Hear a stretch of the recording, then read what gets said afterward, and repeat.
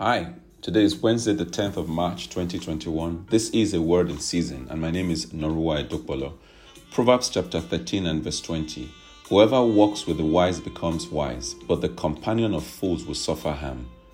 Birds of a feather flock together. Show me your friends, and I will tell you who you are.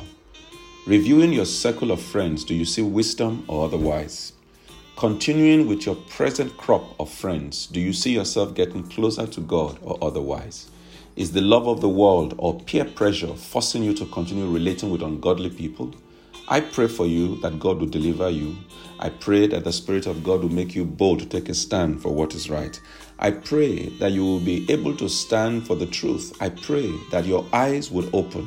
If there are people surrounding you today who are enemies but camouflaging as friends, I pray that God will expose them and God will give you the wisdom to separate yourself from them. I pray that bad friends will not lead you to wrong decisions that will consequently cause you to mess up your destiny. I pray that the hand of the Lord will be upon you to guide you so that you will make the right choice in this area.